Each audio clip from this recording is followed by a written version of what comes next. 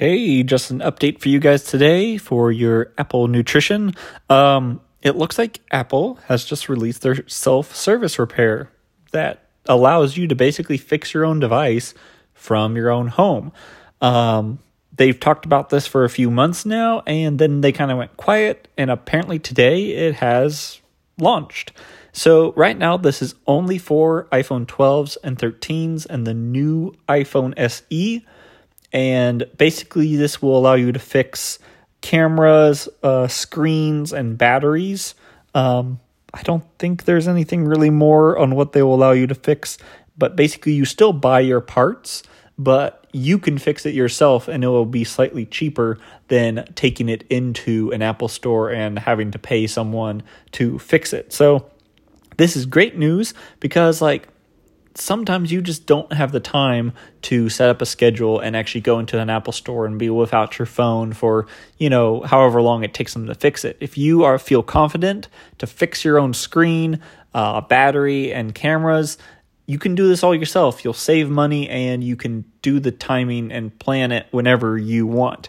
I've never fixed an iPhone screen or battery from an iPhone with a Face ID. So I don't know how that works, but I have fixed a screen and batteries from phones that resemble the iPhone SE. So I've replaced my iPhone 6s's screen. Well, maybe not its screen, but I've replaced an iPhone 5, kind of old.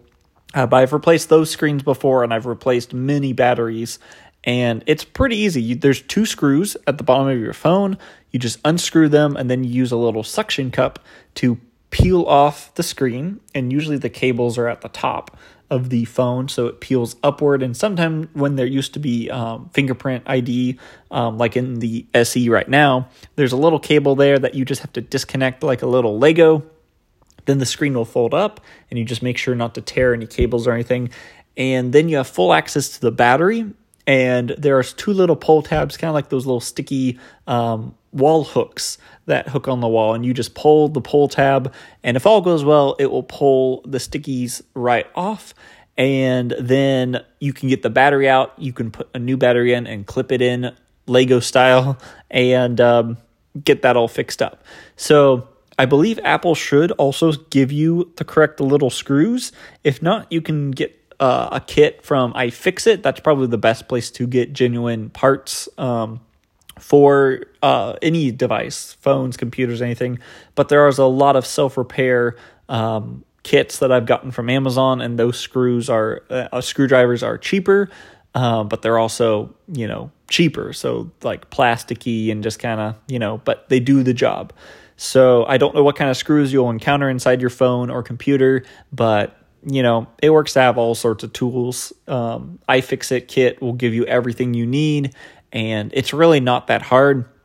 The screen might be a little bit more complicated because now you've got Face ID that you have to connect and all that, who knows how that pieces together. But, all the wires connect kind of like little Lego bricks. Just snap them into place or pop them off. There might be a screw or two you have to unscrew or get that. But I think a camera replacement would probably be the hardest. But screens aren't that difficult, and you just have to make sure you get it back together and make sure it's still watertight. There should be some kind of seal in there, and hopefully Apple would provide those parts.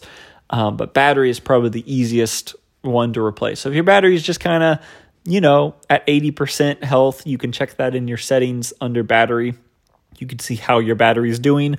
If you feel like you can replace it yourself and you want genuine Apple parts, this is really cool. I've been waiting for this for a long time. I have replaced my own batteries, as I said, but it's always been with third-party parts, and those batteries don't last that long. So getting official battery parts and being able to do it myself without having to take it into an Apple store is great. Apple will allow M1 Max to be self-repaired later down the road, but right now it's only iPhone 12, iPhone 13, and the new iPhone SE. So exciting news. I am so happy for this right to repair. I like to be able to repair my own things if I need to or if I want to. Now we have the option. Thank you, Apple. Good job. And I will talk to you guys in the next episode.